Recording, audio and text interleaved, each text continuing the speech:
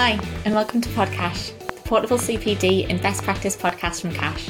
My name's Dawn, and I'm the editor of Cash Alumni, the fastest growing network of current and future professionals in care, health and education. You can join us for free at cashalumni.org.uk and get access to articles from subject specialists and experts, e-learning to a discount and benefits scheme, and lots of support with career development and your future growth. So my name's Lucy Lewin. I'm the founder of Little Angels Day Nursery in the Midlands. However, I've also now created a new business called the Profitable Nursery Academy, and this was actually born during lockdown because I was witnessing firsthand how some of my colleagues across the sector were really struggling with the business of business. So these are nursery owners that have fantastic businesses. The quality of care and how they look after their staff and parents and the children is brilliant. Outcomes for children is brilliant. However, they're stressed, they're overwhelmed because underneath all of this is a business. And actually, I think because we're looked after by the Department for Education, we're governed by Ofsted.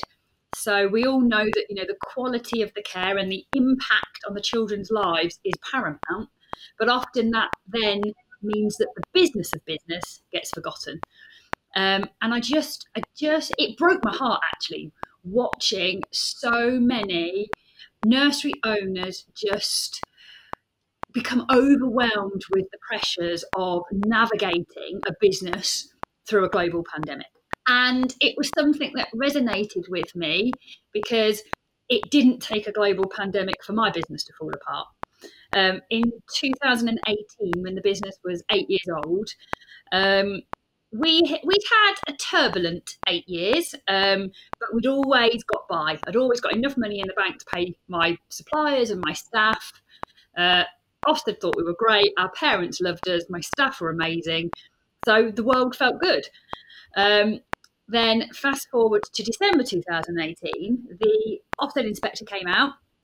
She graded us good, but told us we were fingertips away from outstanding, which upset me because I do know my team are outstanding.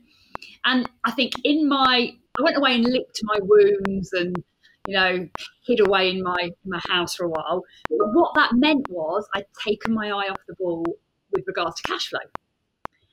And on the 23rd of December 2018, I had to call my staff and tell them I wouldn't be able to pay them early for Christmas, but not only that, I wasn't able to pay them at all. There was physically not enough cash in my bank for me to pay my team.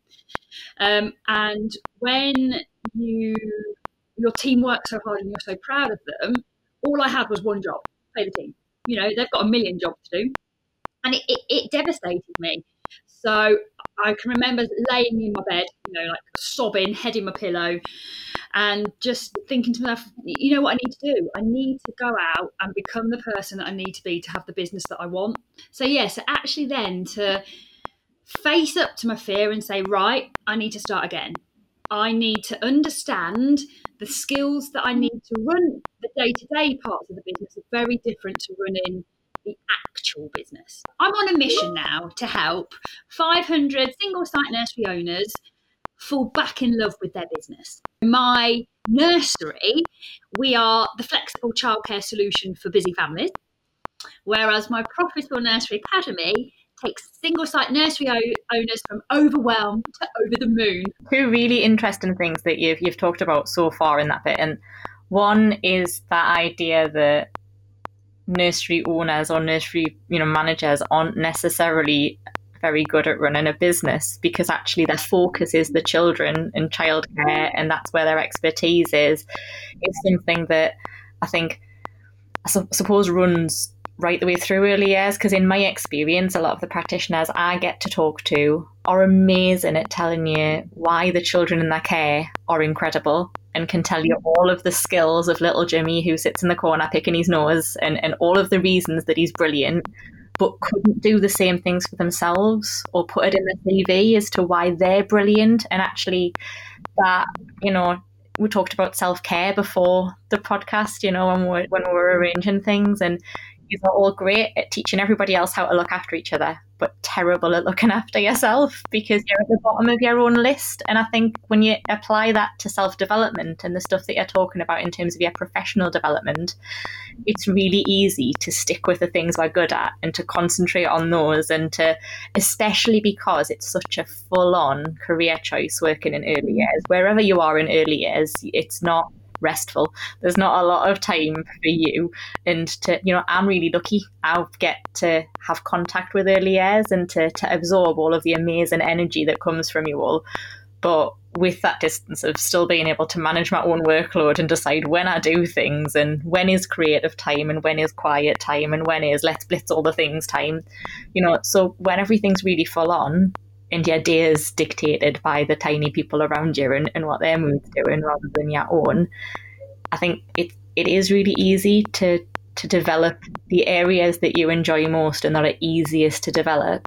And it must become quite easy to put those more difficult things or the stuff that you're not really interested in but has to be done sort of to either the bottom of your list because it's draining, or to put it to the top of your list when it's not the right time to put it to the top of your list and try and do it, and then to beat yourself up because you're not in the right space to do it. Does that make sense?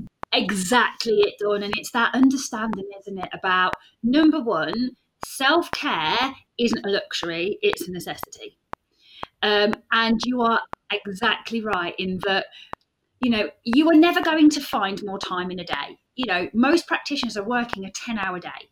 Okay, so that's not even including transport to and from work time. Or the reading that they do outside of work because you're genuinely interested. So you do pick up Nursery World and have a read of the articles on there, and you have a Google around, and you might come and have a click about on the Cash Alumni website and read some stuff. And most of them, again, high priority of the practitioners go home to children. So, we do the day job and then we live it as we get home. But yeah, I just think it's that understanding, isn't it, of, first of all, it's okay not to be okay. And, creating the kindness as a culture in your setting. And that's what we've done. So we've got two key drivers. Number one is kindness, but number two is solution focused. Because our time is so precious, we are primarily very good at talking about what's wrong. But if we've only got 1 hour in the day and we spend that hour talking about what's wrong, there is no time left to create a solution.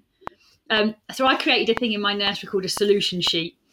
It sounds so much more snazzier than it is. It's basically an A4 piece of paper with what's the issue down one side, and then you have to give 3 recommendations of how that could be better. And the reason is that of those 3, one will be what you can do. And I always, what the team do now is that rather than spending the hour talking about what's wrong, we spend an hour talking about which one of those 3 ways is the best to move it forward. There's no more time in the day. That took the same hour. It's just at the end of the hour, rather than everybody agreeing that that's the problem, you've now got at least 3 solutions, if not more. That's a really, really nice way to look at it, looking at that idea of just starting the conversation in a different place. Because by bringing it to a meeting, you've already identified the problem, really, because otherwise you wouldn't be bringing it to somewhere to talk about it. But actually just starting that conversation in a different place around the exploration of how we fix it it's a nice framing. I like that. Like you said, it's so easy and it's second nature, isn't it, to talk about what's wrong here, what's wrong, when actually it's like, we know that's wrong, how do we make it better? And we do that, we're talking here now, that could be talking about an individual child. We've got a problem with little Johnny at the moment, it would seem he's quite hungry because he just wants to eat his friends. How do we look at that? Right through to, like you said, how do I manage my own time? I want to develop myself. I know that behaviour management or, understanding why children respond the way they do is interesting to me. How do I find time in my day to learn about that? The one thing in early years, we are forever talking, but there are 2 things. We're always talking, but are we communicating? And we're always talking, but are we ever heard? And I just think, as nursery owners, that's something that I get my clients to really reflect on. Like, are you actually hearing what your team are telling you? Because we're very good, aren't we? Oh, I think this, and what if it's that, and it could be this. I think everyone's guilty of that. I don't think that's just in early years, that I think this is what people think of. I think it's one of the reasons that whole idea of like 360-degree appraisals are quite nice, where, you actually ping off a request to some colleagues to actually give you some proper feedback. When we do that, that doesn't actually come to us either. That goes to our line manager so that they can then sort of look at it and ask questions and put it back to you as constructive, useful feedback. But it always amazes me, again, like that massive generalization and just my own assumptions, that people in the early years probably struggle with the same thing that I do along that, is that you either go, oh, well, they're just saying that to be nice, or, well, I think people think all these really negative things about us, but actually when I get feedback, it's always really nice. It's always like really helpful and beneficial, and actually makes us feel just a bit better about myself, and to identify things that I hadn't necessarily thought I was good at, and reframe things a bit. One of the big things that I'm an advocate of is we've created a gratitude space. Because there are some times, aren't there, where people do things that are nice, and also the gratitude space is supported by our what we call professional discussions, because one of the skills going into the world is to be able to hear that maybe somebody does know how to do something a little bit better, and maybe, with a little bit of moulding, you yourself could improve. I'm such an advocate for personal and professional development. It is, and I think that is echoed in my team, in that we're a graduate-led provision. At the moment, as we sit here, 100% of my workforce are engaged in some form of professional qualification. So whether that be doing their BA honours, their foundation degrees, or their kind of, their cash level 3s or 2s or whatever, everybody is doing something. And I think that's because we are in that culture of learning is exciting. There's my how in early years the children have a development record. My team have a development record. Yeah. So everything that we do for the children, we do for the staff. So, we observe the children, well, staff observe each other as well. And it all goes into the same online portal. So we will, not only will we take like cute photos of, little Johnny taking his first steps, we'll also take a cute photo of the practitioner, perhaps doing something amazing. And I know it sounds a bit quirky, but, it's what it's doing is just creating a really safe place to be authentic. Career progression isn't always clear. Where do you go if you go into a nursery? It's not like there's a CPD framework and it's, if you do this qualification, then you're going to move into this role, or your pay will increase to this much. It's very much at the moment still a sector where it's a bit of feel your way. And I think one of the things that I talk about quite a lot is actually one of the benefits of that is that it's still a sector where you can carve your own niche. So you've got practitioners like Minnie Yonkbaya, discovering that she's really interested in the neuroscience and development of children's brains and how that impacts on co-regulation and self-regulation, and that, as well as applying that in our practice and doing the stuff, she then went on and did all that study and is now a doctor of all of that study and helping settings to improve that for their children and campaigning within education. And then you've got things like, the PANCO now existing, which came from a practitioner, they've been really interested in health and well-being and nutrition and exercise and applying that. And there's now a regulated qualification that feeds into an established role but that all came from practitioners going, oh, I'm really interested in this, and that doesn't exist. Let's make it exist. And you know what? I think that's exactly where our sector needs to be proud, in that, a title doesn't make you any more important. And actually what we can do, we are the architects of the brains of the future. We are sitting there with a task or a responsibility that is bigger than anything anyone could ever imagine. We have to sit there day in, day out and be not only kind of the educator, but we've got a pastoral role. We're caring for these children, and we are setting them up. We are building those foundations for the rest of their lives. And if they come to us and they have a positive experience, and we make learning fun and transitions scary but doable, then that's what they'll take with them for the rest of their lives.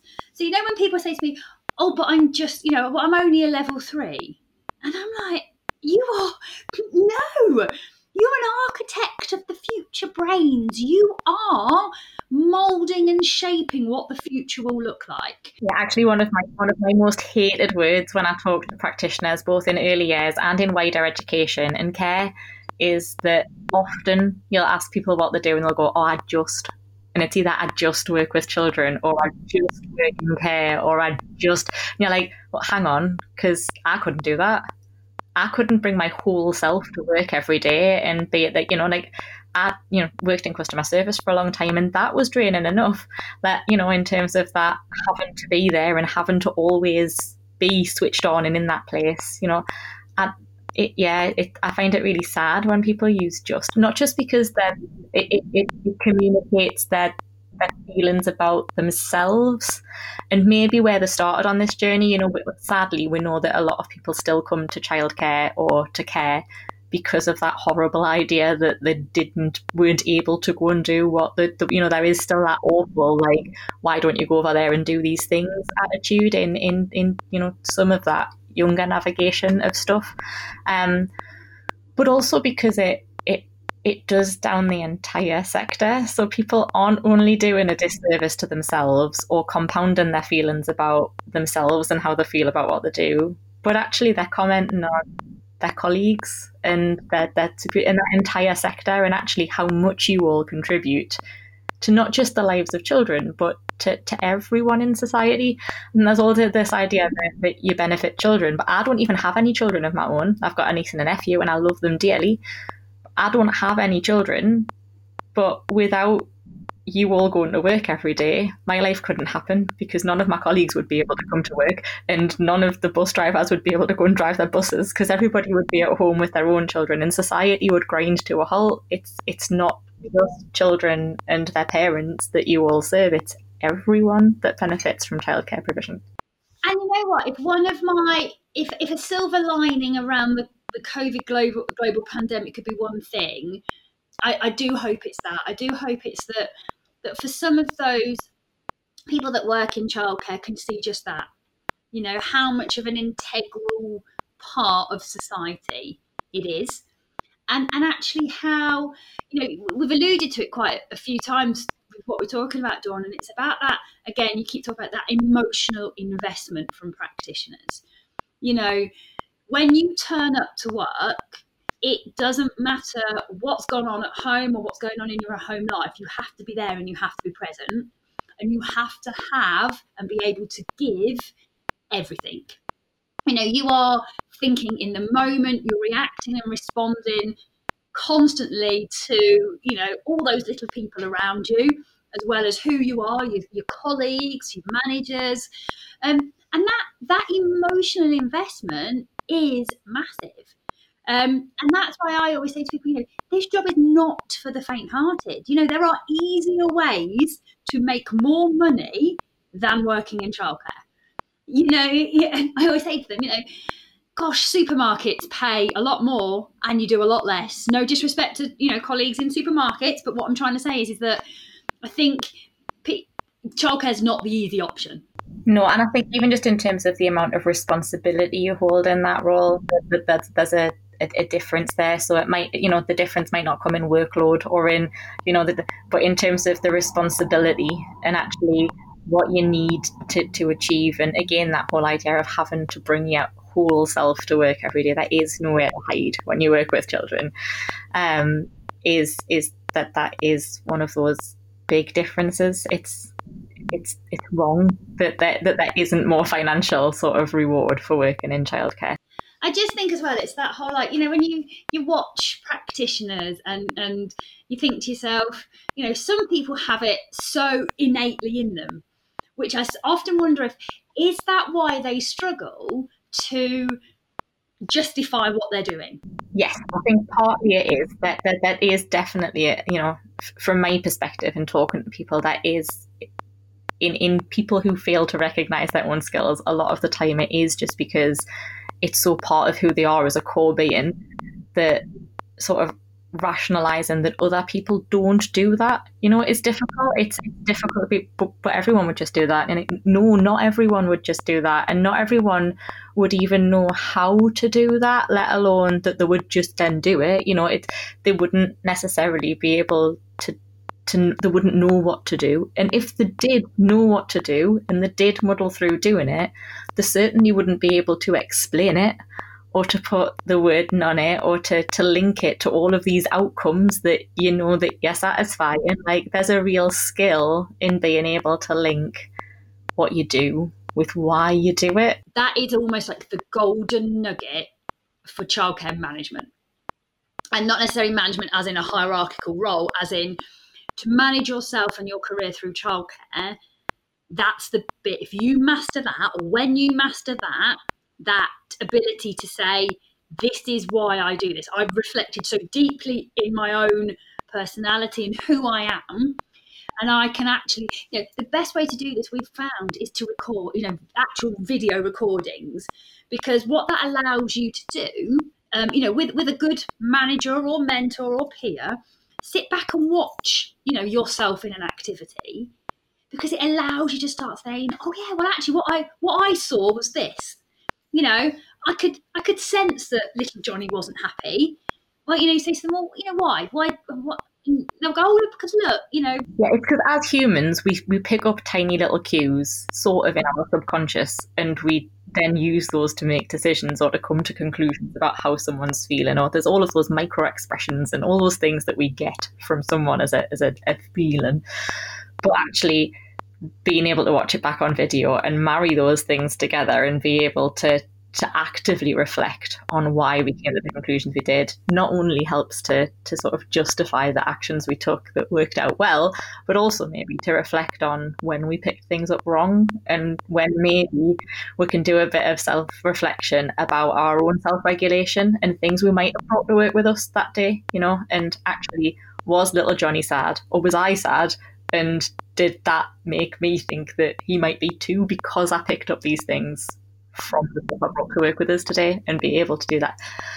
One of the things I find really interesting is that, again, talking about that self-reflection and looking at that stuff, and going back to what you were talking about at the beginning in terms of your own development and the way that you decided to focus part of your career, is that, again, when people reflect on things and the stuff that they maybe haven't done as well, or things that have what seem like at the time to have a catastrophic impact and that you cry yourself to sleep over and stuff like that, that's not usually the area that people would choose to develop something extra in and to spend more time in.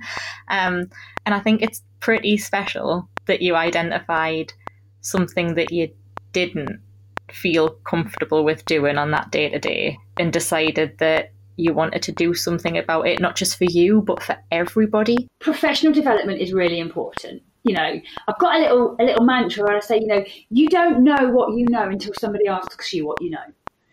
And actually, investing your time into learning more about the job that you're in isn't time wasted. I'm one of these people where if I'm doing something, I'm jumping into it wholeheartedly, 100%. And actually, the reason I think that's so lovely is because that's then what you reap out of it. Bettering yourself, being the best version of who you can be, especially in early years. We want it for the children, don't we? The thing that we want for the children is for them to reach their full potential. We want to give them the skills, the confidence and the love so that they go out into the world ready to tackle anything. Well, actually, as an employer, that's exactly what I want for my team. I love it when my team come to me and say, do you know what, Lucy, I've got a really difficult thing to tell you. I am actually handing my notice in because I've got this insert fantastic job here. Yeah, I truly believe in what Richard Branson says is, train people so they can leave, but treat them well enough so they stay. It's like that quote that it's what if I train my staff and they leave, and say, yeah, but what if you don't and they stay? Exactly, it's exactly that, Dawn, isn't it? You know, I would rather they go, and I always send them on their way, you know, like I do the children, that whole full of pride in their next step. Because everything that we do, you know, where is that line realistically between how our desires and our wants for the children is exactly the same for me as my desires and wants for my team? You know, they're my children effectively, aren't they? That's why they have their own development record. That's why they have their own online learning journal. I think the other part of that is that in terms of your professional development and your ability, you know, as the person at the top of that tree, or, you know, the more experienced practitioners in the bit, is that if people develop and they move on, they're still in your network. You can still learn from them, but actually they're going into this new place to get all this new experience that you haven't got, that they can then feed back into you as part of their professional network and help you to continue to develop as well. It was really interesting. Just today, you know, on one of these like social media mummies groups, somebody's moving to our area, and this lady's put a post on saying, you know, moving to the area in January, can you recommend a nursery for my 1-year-old? And again, the biggest compliment today was a member of my team who left me 5 years ago. She was the first person to comment. And you just think, wow, yeah, I've got a parent whose child was with us when we opened in 2010. And he started with us in the preschool. So we only did a year. So by 2011, you know, he'd left. To this day, his mum still tags me in things on Facebook. You know, like if she sees like a quote or, you know, a great activity for children, still, her son is now in secondary school, but she's still tagging Little Angels in things because we've created that legacy. I want to have an impact on people's lives so that they go, yeah, you know, I did it because. And it's like, you know, if I've improved just one person's life, then I feel accomplished. I just love what I do, and it never feels like work. Do you know what I mean? When you just... I do know what you mean. There's a few days during the week that I feel guilty, and I think, oh, I should do some work, and then I realise that I've been working for hours. Lucy, it's been absolutely lovely to talk to you. Thank you so much. Take care. I'll see you soon. Cheers, bye.